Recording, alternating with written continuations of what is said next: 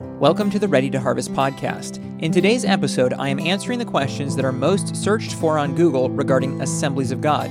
The goal is to give you a concise, factual, and unbiased look into the difficult-to-decipher world of denominations. Check the podcast notes for links to relevant content, and check out the website at readytoharvest.com. What are the web's most searched questions about the Assemblies of God? Do Assemblies of God believe in eternal security? The answer is no. In the Assemblies of God Enrichment Journal, W.E. Nunnally wrote the following: "The Arminian Wesleyan holiness tradition and the Assemblies of God that grew out of it have both historically rejected the belief in eternal security." The official AG website states, "The Assemblies of God has taken a stand against the teaching that God's sovereign will completely overrides man's free will to accept and serve him. In view of this, we believe it is possible for a person once saved to turn from God and be lost again." In this, the AG is like other Pentecostal denominations, holding the Arminian position. Of course, this doesn't mean there aren't some within AG churches that believe differently. Do Assemblies of God speak in tongues? The answer is yes. Assemblies of God is a Pentecostal denomination, which means they accept the legitimacy of miraculous spiritual gifts to the present, including speaking in tongues. In Pentecostal theology, after salvation, a person has a secondary experience called the baptism in the Holy Spirit. Assemblies of God teach that the initial physical evidence of this baptism in the Holy Spirit is speaking in tongues. That is, if a person has never spoken in tongues, they may be saved, but they have not been baptized in the Holy Spirit. This from the AG position paper on the baptism in the Holy Spirit. The Pentecostal doctrine of the initial physical evidence of speaking in tongues is an attempt to encapsulate the thought that at the time of Spirit baptism, the believer will speak in tongues. It conveys the idea that speaking in tongues is the initial empirical accompaniment to Spirit baptism. Nowhere does the Scripture indicate that one may be baptized in the Spirit without speaking in tongues. Separate from the baptism in the Holy Spirit is the gift of tongues. The AG statement of fundamental truths clarifies this distinction. The speaking in tongues in this instance is the same in essence as the gift of tongues, but is different in purpose and use. Although this isn't true for all AG churches, as the denomination is large and has many different flavors, more than some other Pentecostal and charismatic congregations, Assemblies of God often put more rules and order on speaking in tongues. Scott Wilson, senior pastor at AG Church The Oaks Fellowship in Dallas, Texas, wrote the following, published in the Assemblies of God Enrichment Journal. "Everything should be done decently and in order," 1 Corinthians 14:33. "The public gifts of prophecy and tongues are active in the services at the Oaks, but they only occur when the lead pastor senses the leading of the Holy Spirit. I will say something like, 'I sense that God is wanting to speak to us right now. If you have a word of prophecy or a gift of tongues, feel free to give it now.' We should know those who labor among us, 1 Thessalonians 5:12. We ask that people who give prophetic messages or who exercise the gift of tongues in one of our corporate gatherings be a member of the church in good standing. Otherwise, they should write it out and give it to the elders. People should be zealous to be used in the gifts so the body of Christ can be edified, and not because they want to be seen or heard. The public gifts are for the edification of the church, not for the messenger, 1 Corinthians 14, verses 5 and 12. The public gift of tongues is given as a sign to unbelievers, 1 Corinthians 14:22 through 25. The gift of tongues is a divine altar call for unbelievers. So at the Oaks, we always give a salvation opportunity after any public gift of tongues. The instructions we have given at the Oaks have not hindered the moving of the Spirit in our services. In fact, they have given God's people a safe place to practice the gifts. Assemblies of God do not teach that the language spoken in needs to be a known language, though they believe it often is. Jordan Daniel May, Assemblies of God correctional chaplain in Raleigh, North Carolina, wrote the following in the Enrichment Journal. "Pentecostals acknowledge that speaking in tongues may be in a heavenly prayer language known only to God. 1 Corinthians 14:2 says, 'For anyone who speaks in a tongue does not speak to people but to God. Indeed, no one understands them. They utter mysteries by the Spirit.' Yet there is evidence to suggest that tongues may also be, at times, known human languages. With nearly 7,000 languages in the world, not to mention the 100,000 languages that are now extinct, it is reasonable that the miracle of Pentecostal tongues is still expressed through known human languages today." Do Assemblies of God believe in predestination? The answer is no. Or at least not in the way that a Calvinist would define predestination, which is likely what most are thinking of when they ask this question. The Assemblies of God, or AG, along with all Christian denominations, accept that there is a doctrine of predestination, since, after all, that term is in the Bible. The Assemblies of God have a position paper on assurance of salvation where they make their view plain in this way. It is important to understand the difference between predestination, which is a biblical concept, and predeterminism, which is not. Predestination secures an eternal destiny for God's people, the corporate body of Christ, whom he foreknew from eternity would respond to the conviction of his Spirit and accept his redemptive provision in Christ, John 14:2. Predeterminism, by contrast, asserts that God has decided everyone's individual actions and fate in advance without noting their personal decision to believe. In another position paper, the AG states some of the reasons they reject Reform views on this topic.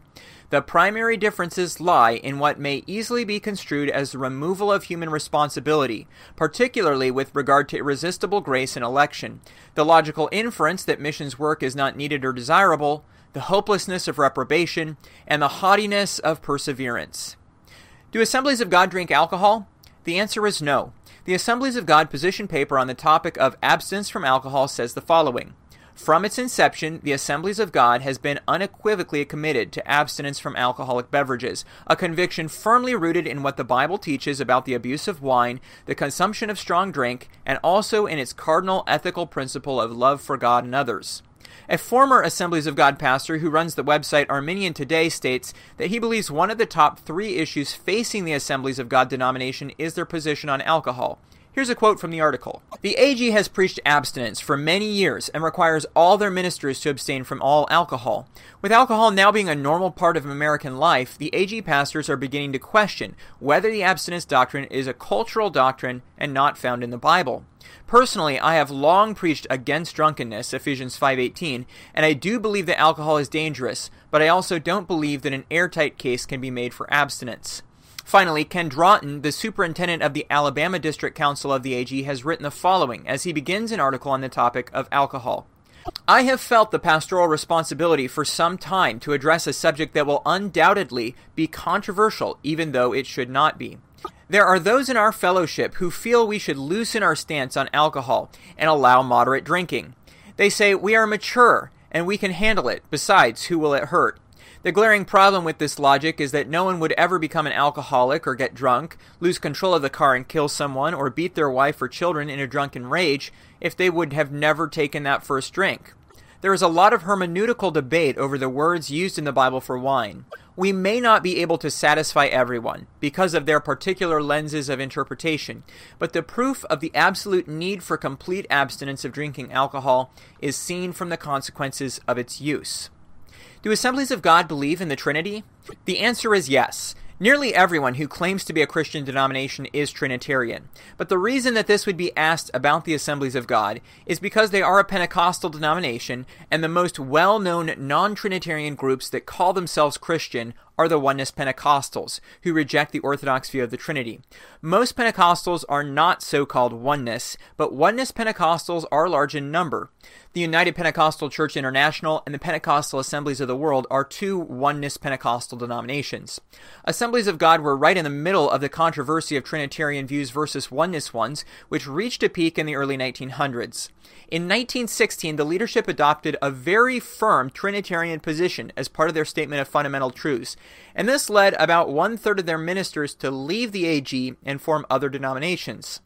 Since this time, most Oneness Pentecostals and Trinitarian Pentecostals have ceased fellowship and work with each other, and Oneness groups are also often excluded by otherwise ecumenical evangelicals. Oneness Pentecostals typically believe that the name Jesus can be applied to God the Father, and that the description of the Godhead as 3 persons is incorrect.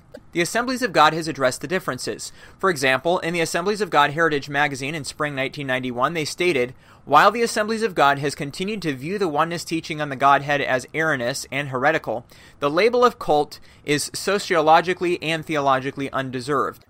How do Assemblies of God baptize? Assemblies of God baptize by immersion, and only for believers, not infants. The following is stated in the AG Statement of Fundamental Truths. The ordinance of baptism by immersion is commanded by the Scriptures. All who repent and believe on Christ as Savior and Lord are to be baptized. Thus they declare to the world that they have died with Christ and that they also have been raised with him to walk in newness of life. Ken Horn, former editor of the AG magazine, The Pentecostal Evangel, wrote the following in that magazine.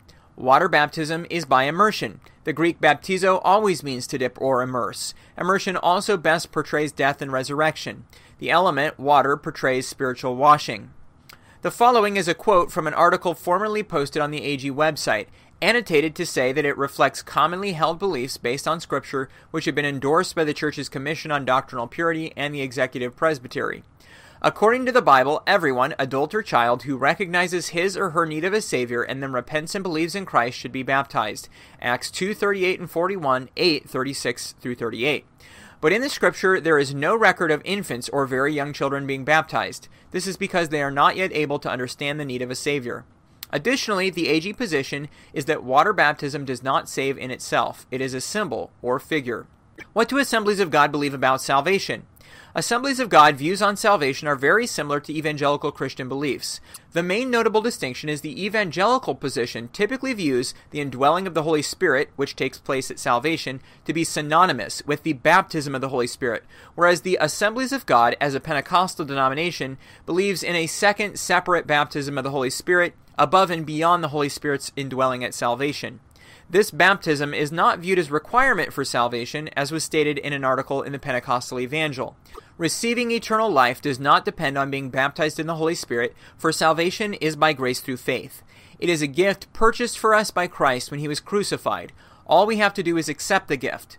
Just as the repentant thief on the cross next to Jesus was assured of entering paradise that very day, we too are assured a place in heaven with the Father if we believe in Jesus Christ.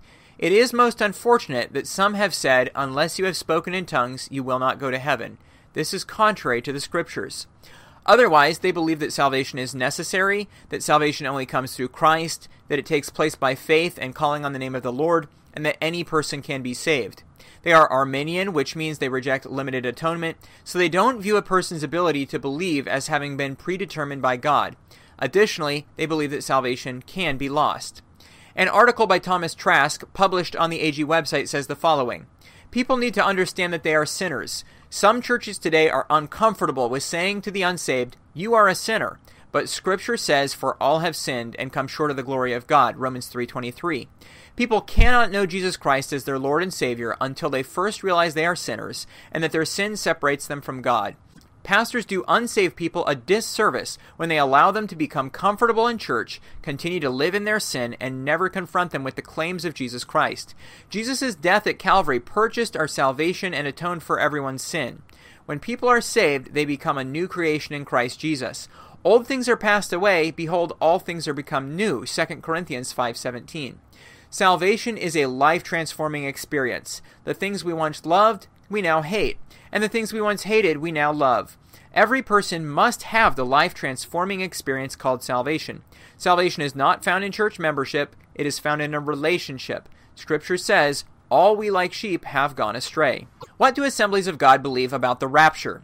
The Assemblies of God official position is in a pre-tribulation imminent rapture.